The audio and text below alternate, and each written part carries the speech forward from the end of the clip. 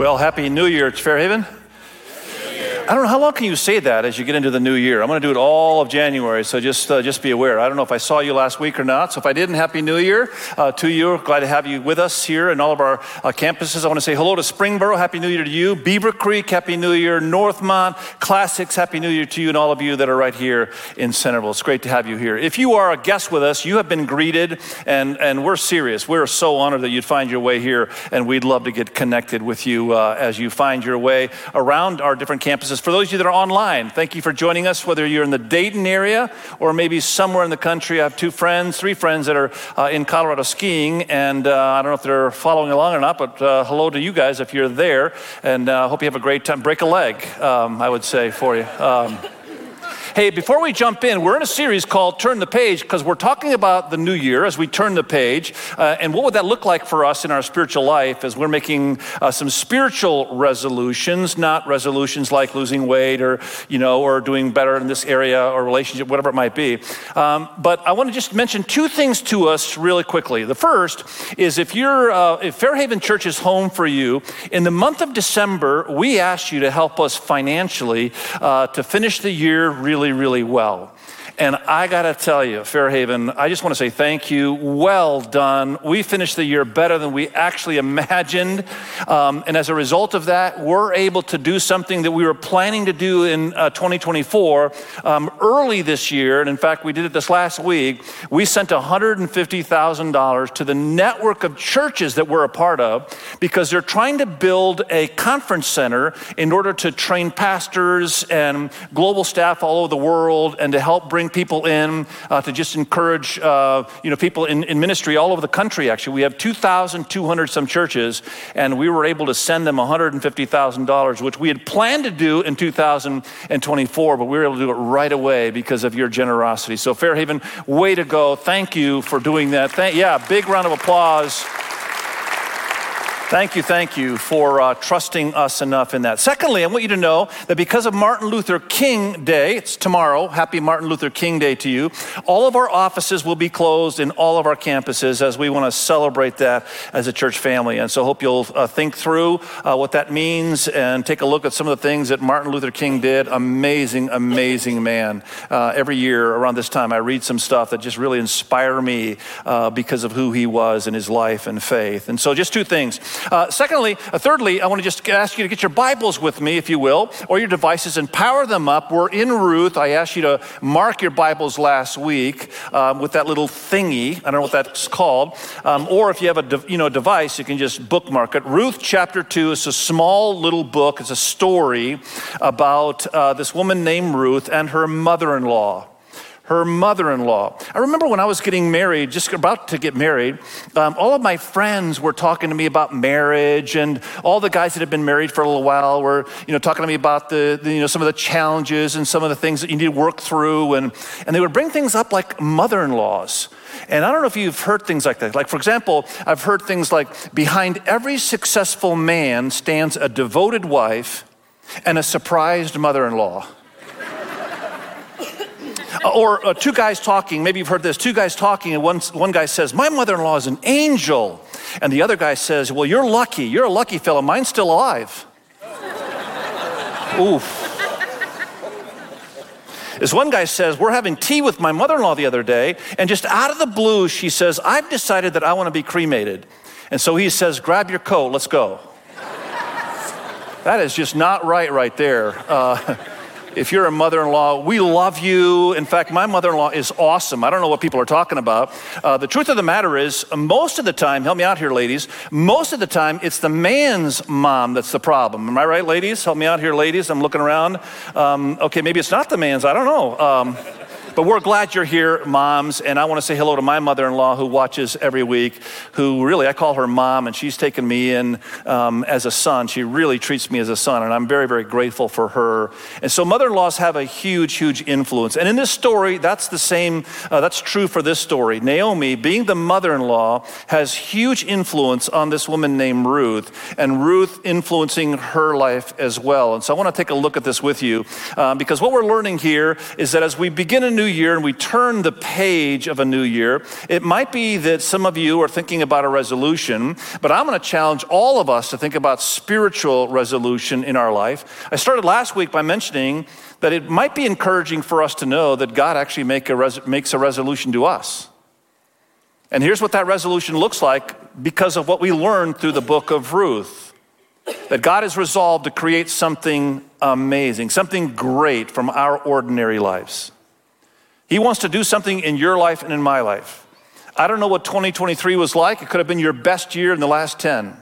But I'm here to tell you that next year, this year, 2024, could be a great year as well, because that's what God wants to do. He's resolved to do that. God makes a resolution to us that he desires as we pursue him, follow in obedience, that he wants to do great things in our everyday, ordinary life. 2023 may have been a really tough year for you. And so as you're looking into the next year, like, boy, I don't know, I'm going to walk on eggshells. I'm here to tell you and encourage you that God has resolved. He's resolved in your life to do something great from your everyday, ordinary life. Last week, we were in Ruth chapter 1, and the takeaway for us as Ruth follows her mother-in-law, Naomi, all the way back to Bethlehem, we asked the question, what does loyalty to God look like in your life? Because the truth is, it wasn't so much that Ruth was committed to her mother-in-law, although that's true. There was something deeper going on there, that Ruth was actually committed to a God that she had invited into her life. And so she followed God back to Bethlehem because she wanted to worship God and get out of a place that didn't worship God. And so even though she loved her mother-in-law and wanted to honor her, more than that, she wanted God to do big things in her life. And so the takeaway for us is to ask the question, what does loyalty to God look like for you? And in fact, what a great place to start as we think about resolutions, spiritual resolutions in our life, as we turn the page into a new year.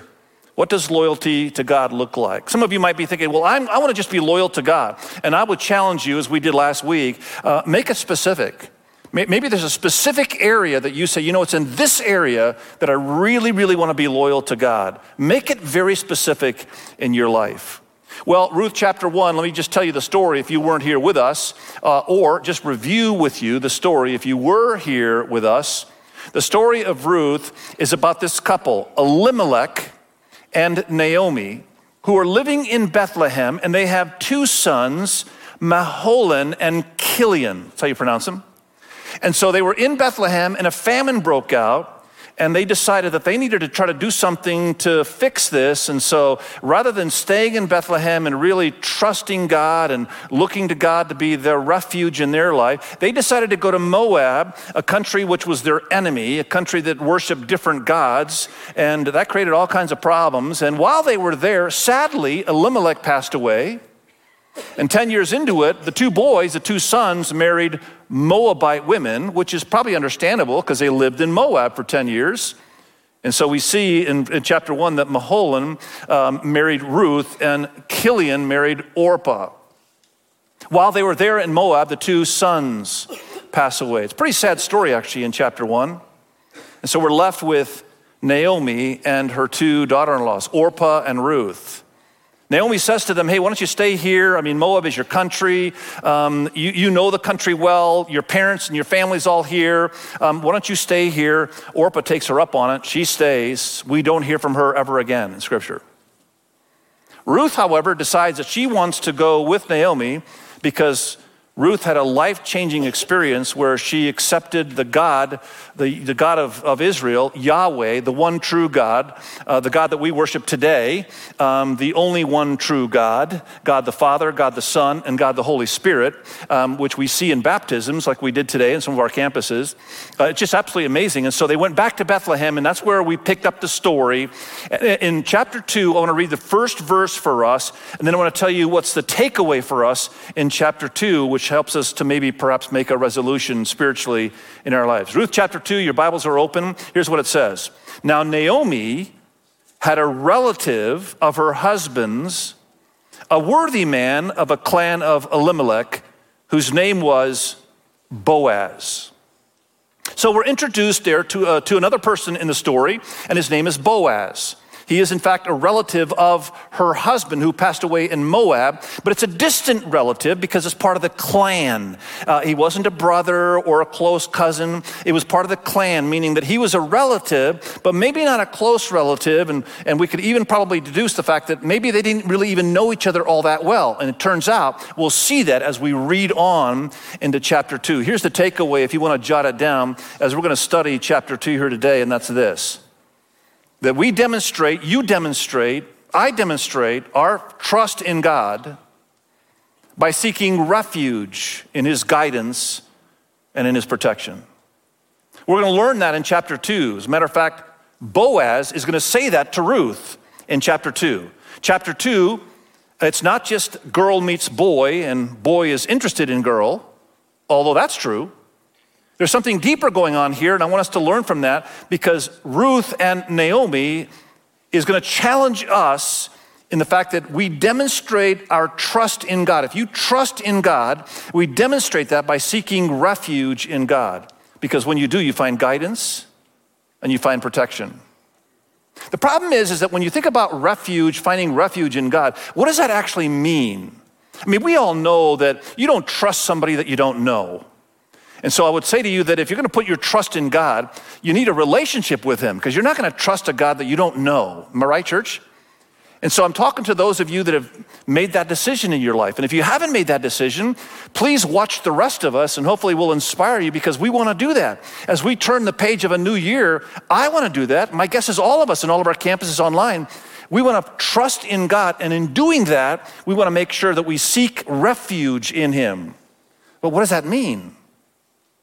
You know, when you think of refuge, you might think of a commercial that you would see, like some cruises that you could take in Europe. Ever seen these cruises where, they show the ship going down the river there, and all of a sudden you see these castles on the side, and they're beautiful castles. And I just love castles for some reason. I just love old buildings, and I love the architecture. And you look at those, and maybe that's your image of refuge. And you could just find yourself in a place where you're locked away somewhere, and nobody could get at you. Maybe that's your image of refuge. Or maybe it's some walled city that you would see in your life. I want to give you an illustration today that hopefully cements, because this is something that I think all of us can remember because it's so simple, actually. I'm going to suggest that when we talk about refuge, it's not unlike an umbrella. It's not unlike you and I getting underneath an umbrella where we would seek refuge from life, rain, snow, wind.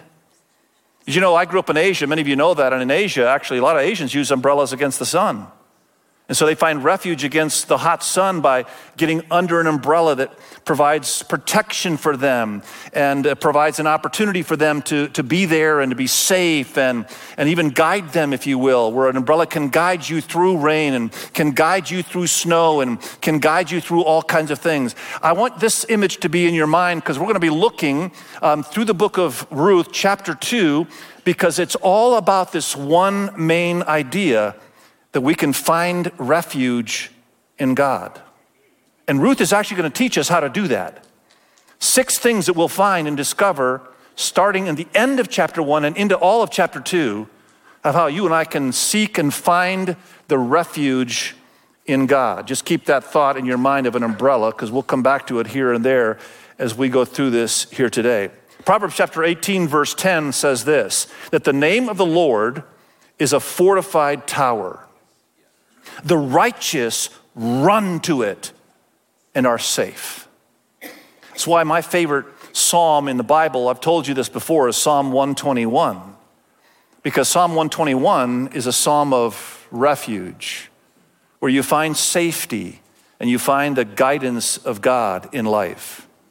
So in this book, starting at verse 19 of chapter 1, so if you want to dip back into chapter 1 for just a second, because there's 2 things that we need to remind ourselves as the story starts to take a twist. They're back in Bethlehem now, and right there we learn something. And so we're going to try to answer the question by looking at Ruth and Naomi's life, particularly Ruth's life in chapter 2, because she's going to teach us today of how you can actually find your refuge in God, how seeking refuge, how does that happen? You'll see 6 very practical ways that hopefully coming out of of that will create a question for you and for me that we can set a resolution this year as we turn a page. So let's take a look. Number one, if you want to find yourself in chapter 1, verse 19, as I mentioned, Naomi and Ruth went back to Bethlehem. And the reason they did that is because they experienced so much loss in their life, and they heard that back in Bethlehem, things turned around. The famine was going away. God was blessing. They were growing grain. All kinds of good things were happening. And so they went back to Bethlehem. And so we learned the first principle, the first idea of how you and I can seek refuge in God. If you want, you can jot this down. Here it is. You do what is right, not what is easy. In some ways, it would have been much easier for Ruth to stay in Moab. Her family was there. Probably her parents were there. Maybe siblings, we don't know. Maybe her friends, high school friends that were there, we don't know. Certainly they worshiped different gods, and maybe they had a different language. Maybe she had an accent. Maybe she looked different. Maybe her skin color was a little bit different than those in Bethlehem.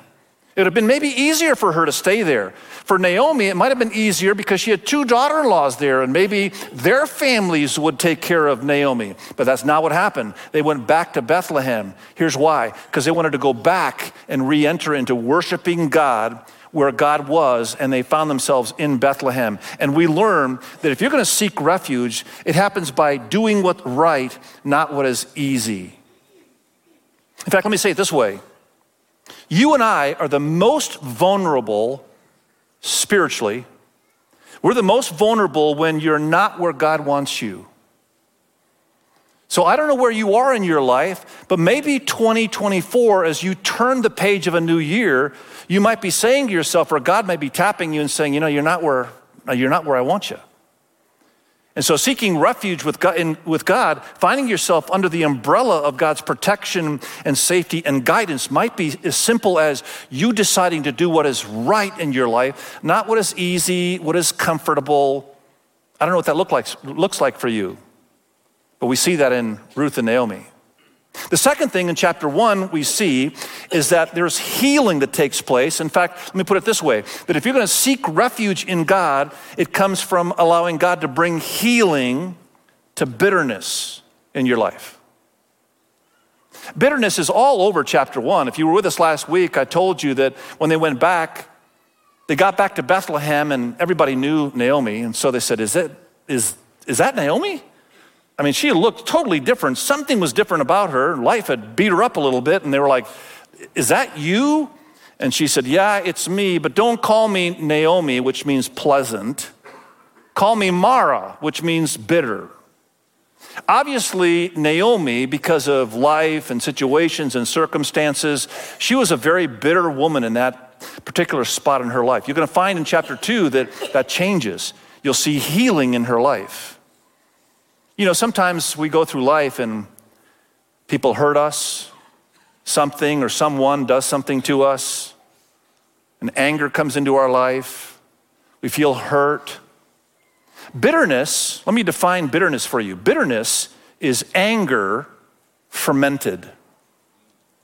See, anger is not a wrong emotion, actually. I mean, you sometimes should get angry about something. It just depends on what we do with that anger.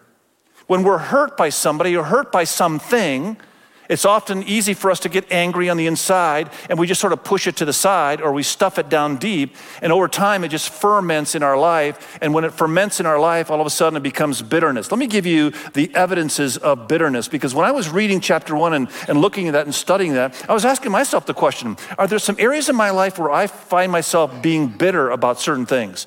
Turns out there's a couple of places that were pretty soft. I need to address them in 2024. Chances are there might be some for you as well. So I started doing some work. I started looking around and saying, what are the evidences of bitterness? Because it was clear that Naomi had it. And if we're going to go into a new year, turn the page, and we want to seek refuge in God, we need to allow God to bring healing to those areas of our life so that we can go into 2024 and have a new sense, a greater ability in our hearts to know that, you know what, we're going to forgive. We're going to let that go. We're going to let God deal with that. We're not going to let that affect our emotions. And so here are the evidences. I'm going to put it on screen for you. Take a screenshot if you want, or let me just read them off to you, and you can just ask yourself the question, is that one? Is that one? Is that one? I don't know what it is for you, but here are the evidences of bitterness. If you're having a difficult time resolving conflicts, you might be experiencing some bitterness in your life. If you're acting in revenge towards somebody or because of something that was done, you're hurt, you're in pain, and you're acting in revenge, it could be that there's some bitterness there. If there's outbursts of anger on a regular basis, that's not a good sign, probably evidence of bitterness in your life. If you're subtly attacking people all the time, where just under the surface there's just there's like a little space where if something says something just a little bit wrong, boom, you're at it. That might be evidence of bitterness in your life. If you're condescending in your communication, if you're constantly criticizing or constantly, having criticism, if you're always distrusting people, you don't trust anybody now, that's probably evidence of bitterness in your life. Or if you're hypersensitive, nobody can say anything to you because you are a powder keg, and all it takes is one word and boom, you're off, into the world somewhere, the universe. It could be an evidence of bitterness. It's evident to me that Naomi had bitterness in her life, and here's why. Because in her life, bitterness crowded out her joy. We see that again in chapter 1 because she said, hey, listen, don't even call me Naomi. I'm not pleasant at all. I am bitter. I'm angry. It's fermented in my life. Could be for 10 years. She lost her husband. She lost her sons. Who knows? It was there. It crowded out joy in her life. Secondly, bitterness creates darkness. It darkens perspective. Everything was dark for Naomi. It shifts in chapter 2, though. Thirdly, we see in Naomi, and maybe this is one of the reasons why in chapter 1 we read it, where she said to the daughter-in-laws, look, you guys stay here. You guys stay here. This is where you're from. Don't come with me. And it could be that because of bitterness, because you know what bitterness does? Bitterness robs others of love. When we're bitter, we don't have the capacity to love the people that are right in front of us. Maybe that was a reason, I don't know, I'm just surmising, but maybe that was a reason that Naomi said, you guys stay here, because she had no capacity in her heart to love these women in her life. I don't really know. Hebrews tells us that whatever we need to do, we need to make sure that we strive for peace and that we see to it that we obtain the grace of God, because if you don't obtain the grace of God, the seeds of bitterness can grow. I don't know, perhaps in this new year, as we turn the page, for you to find refuge in God, it might be that we need to allow God to bring some healing in bitterness. And then we get to chapter 2, and we learn 4 more in chapter 2. Let me read it for you. Here we go. Your Bibles are open. Chapter 2, we read verse 1 that Boaz is introduced to the story. And then we get to verse 2. And so Ruth, the Moabite, said to Naomi, let me go into the field and glean among the ears of grain after him in whose sight I shall find favor. And she, that's Naomi, said to her, go, my daughter. And so she did. And we learn another principle here from Ruth, and that's this, that if you want to seek refuge in God, you need to take initiative. You need to take initiative. Taking initiative is really, really important. Taking initiative right where you are. It says right there that Ruth had no idea what she was going to do, and Naomi didn't really have anything. They had no resources in their life, and so she said, you know what I'm going to do? I'm going to go out to the fields, and I'm going to glean. Now, many of us don't even know what glean are. Let me explain it to you. I had to do some research as well. I thought I knew it, and turns out I actually did. But here's what gleaning is when you read that in Ruth. All the way back to Leviticus chapter 19, the law of Moses said that when there's a widow or a single mom or somebody who is down, in their life and they're underserved or something's going on in their life and they have a need in their life, what you need to do is, if you're the owner of a field, and then let's just say the field is a square, maybe a lot of times they're not, but let's just say it's a square, and if you're the owner of the field, on the outside of the field, the fringes of the field, you need to let go of the grain that's there, the sheaves that are there. Let go of them and allow people to come and glean the grain from the edges, from the fringes. That was the law of Moses. That they said, as the people of God, we should take care of the widows and the single moms and those that are in need, those that are having a tough time in their life. So let's allow them to come to our fields and glean. So Ruth was there, and she thought, you know what, we need to We need some provisions in our life, and so that's exactly what she did. She went out to the field, and she starts to glean there. She starts to, at the field there, starts to pick up grain at the edges of the field. She took initiative. See, church, I think it's really important for us to think about this in our life, because you see, if you're going to move past an addiction in your life, God wants to bring healing and restoration, but we need to take initiative. There's some things that you and I need to do. If you're battling with a temptation in your life, you're going to need to take initiative, because there are triggers that come in our life that once those triggers come in, it's almost, not quite, but almost impossible, because you're at the edge. You know what I'm talking about? And so we need to take initiative to know what those triggers are. If you're married and you want your marriage to be better than it was in last year, you're going to need to take initiative. If you've got a situation with a coworker or a neighbor and you want to repair that or work towards it or work towards reconciliation or restoration of some kind, it's going to take initiative. It's exactly what Ruth did. She didn't sit at home and say, God, I need your help. She said, God, I need your help, and I'm going to go and I'm going to glean. And Naomi said, go, my daughter, go. That's exactly what she did. She went and she gleaned at the edge. Do you know, church, that thousands of years later, catch this, thousands of years later, all the way back to Leviticus 19, where God said to the people of God, make room for those that are in need in your life. Thousands of years later, we here at Fairhaven Church are still doing that. We call it the offering of compassion. Same thing. Where people in our community who are single moms or widows or people who are in need, we want to help them. As a matter of fact, in 2023, we helped people to the tune of $286,000. We as a church, as we saw people who were in need, we said, you can count on us. Right, Fairhaven? You can count on us. And thousands of years later, there are people that are still gleaning from the church, from the people of God, even today. Well done, Fairhaven. Because we learned here from Ruth that one of the ways that we seek refuge is we need to take initiative. Verse 3. So she set out and she went and gleaned in the field after the reapers. Those are the ones that are working in the field. And she happened to come. It's almost like coincidence. By coincidence, she happened to come to a part of the field that belonged to, well, Boaz, who was the clan of Elimelech.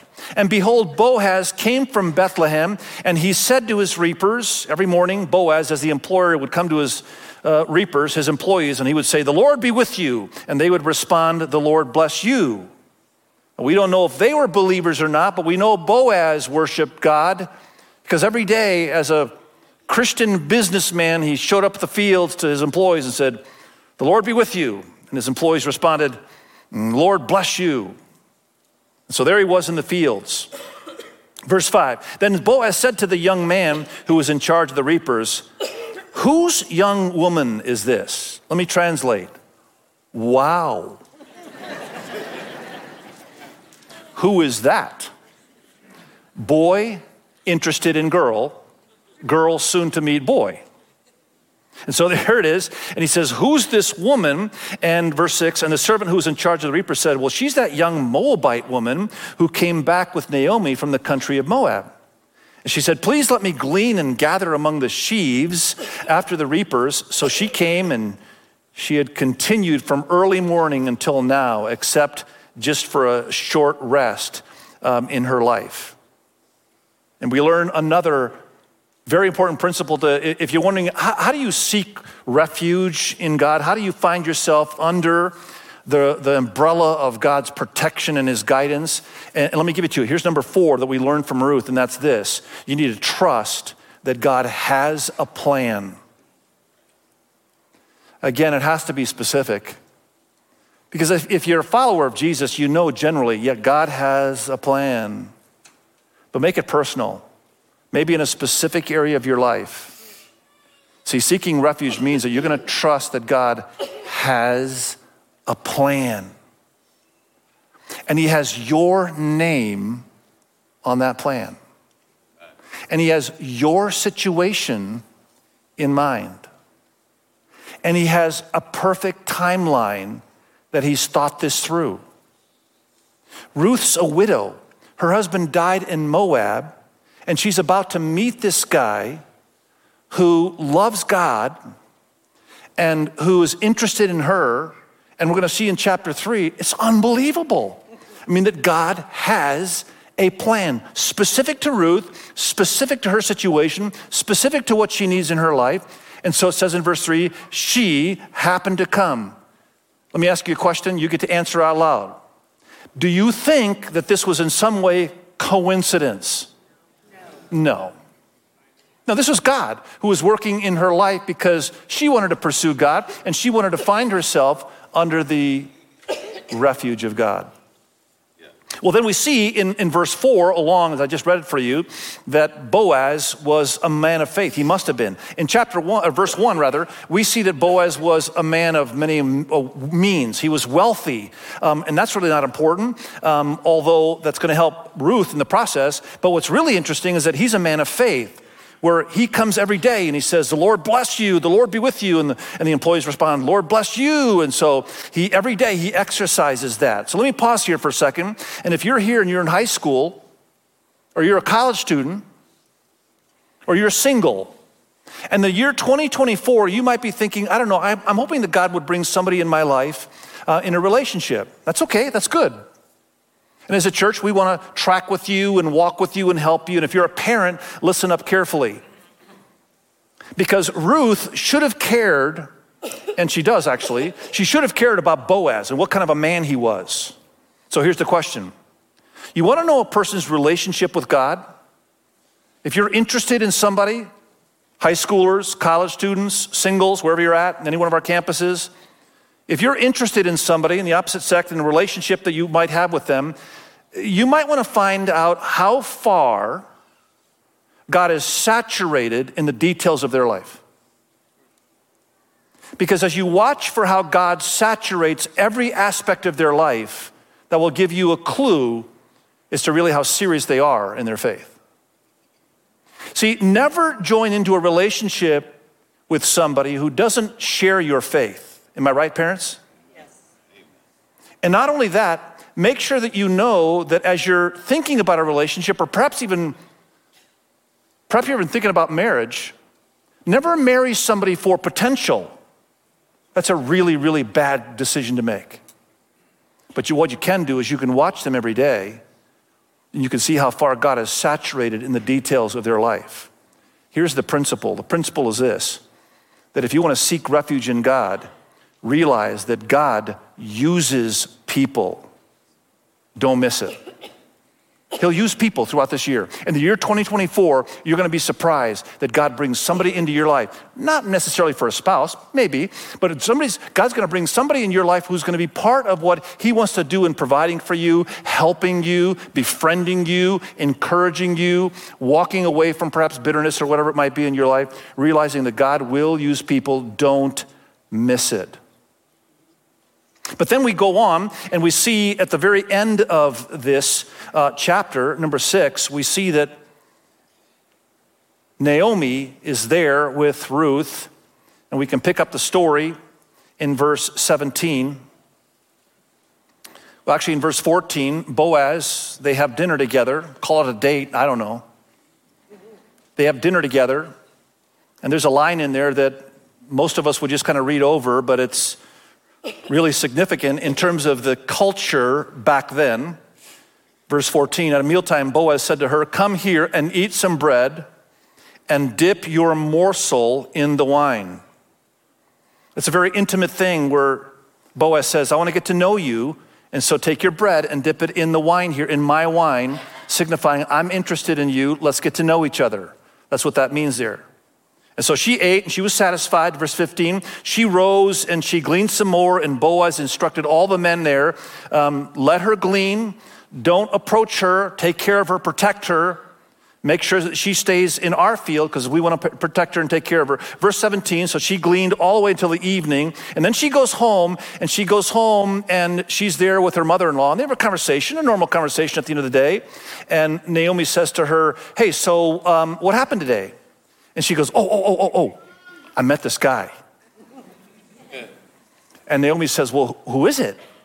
Because Ruth at this point did not have any idea. And Ruth says, it's Boaz. She says, Boaz. Boaz is a relative of ours. And so even Naomi recognizes that God is going to do amazing things here because he is got a plan for Ruth and a plan for Naomi in the process because she's the mother-in-law. And mother-in-laws deserve to be taken care of. At the very end of chapter 2, you can see it there for yourself, verse 23. So she kept close to the young women of Boaz, gleaning until the very end of the barley and wheat harvest. And she lived with her mother-in-law. Number 6, if you want to seek refuge under God, honoring family that God has given is important. When we honor family, we carry out the 5th commandment of the 10 commandments. Honor your mother and father. Some of you would say, well, you don't know my mom and dad. I would say, I might. But it doesn't matter. We got to find a way. It doesn't say you need to love them. It says you need to honor them. You know, there may have been some horrible things that have happened in your upbringing, and I'm not suggesting that you just go back and throw yourself at it. I'm saying we've got to find a way to honor God, and in this process, we put ourselves in a position of seeking shelter and refuge under God. Here comes the question. The question is this: where do you need to take refuge in God? As you begin this new year, 2024, and we've turned the page to another year, where do you need to take refuge in God? Maybe you need to move from where you're at, not physically, but emotionally or mentally, because you're not where God wants you to be. Maybe it's because of bitterness in your life. Maybe it's because you need to take some initiative. Maybe it's because you just need to trust God's plan for you in this specific area. Maybe it's you just need to trust that God's going to bring people into your life and you're just going to watch for that. Maybe it's you just need to honor family in some way. And in doing all of that, Ruth teaches us that we find refuge in God. That's good, isn't it? It's amazing. We find ourselves under the umbrella of God's protection and guidance. Would you bow with me for a second? And maybe even now you might be prepared to make a resolution, spiritual resolution to say, God, I'm going to seek refuge in you in this area of my life. That might be your resolution as we turn the page to another year. Father, we thank you for this incredible story. We thank you that there's so much that's in this story that's deep and really worth looking at and learning from. Father, we thank you that you love us enough that you want to provide a refuge from a world that is brutal and hurting, and from all of the sin and the temptation, the addictions and the brokenness all around us. God, we want to find our refuge in you. Help us to do that. Help us, Father, as we think through the next weeks, as we're just getting this year going. Lord, we thank you for the resolution you make to us. And so, Father, we want to make one to you. Help us, we pray, in Jesus' name. And the church said, amen.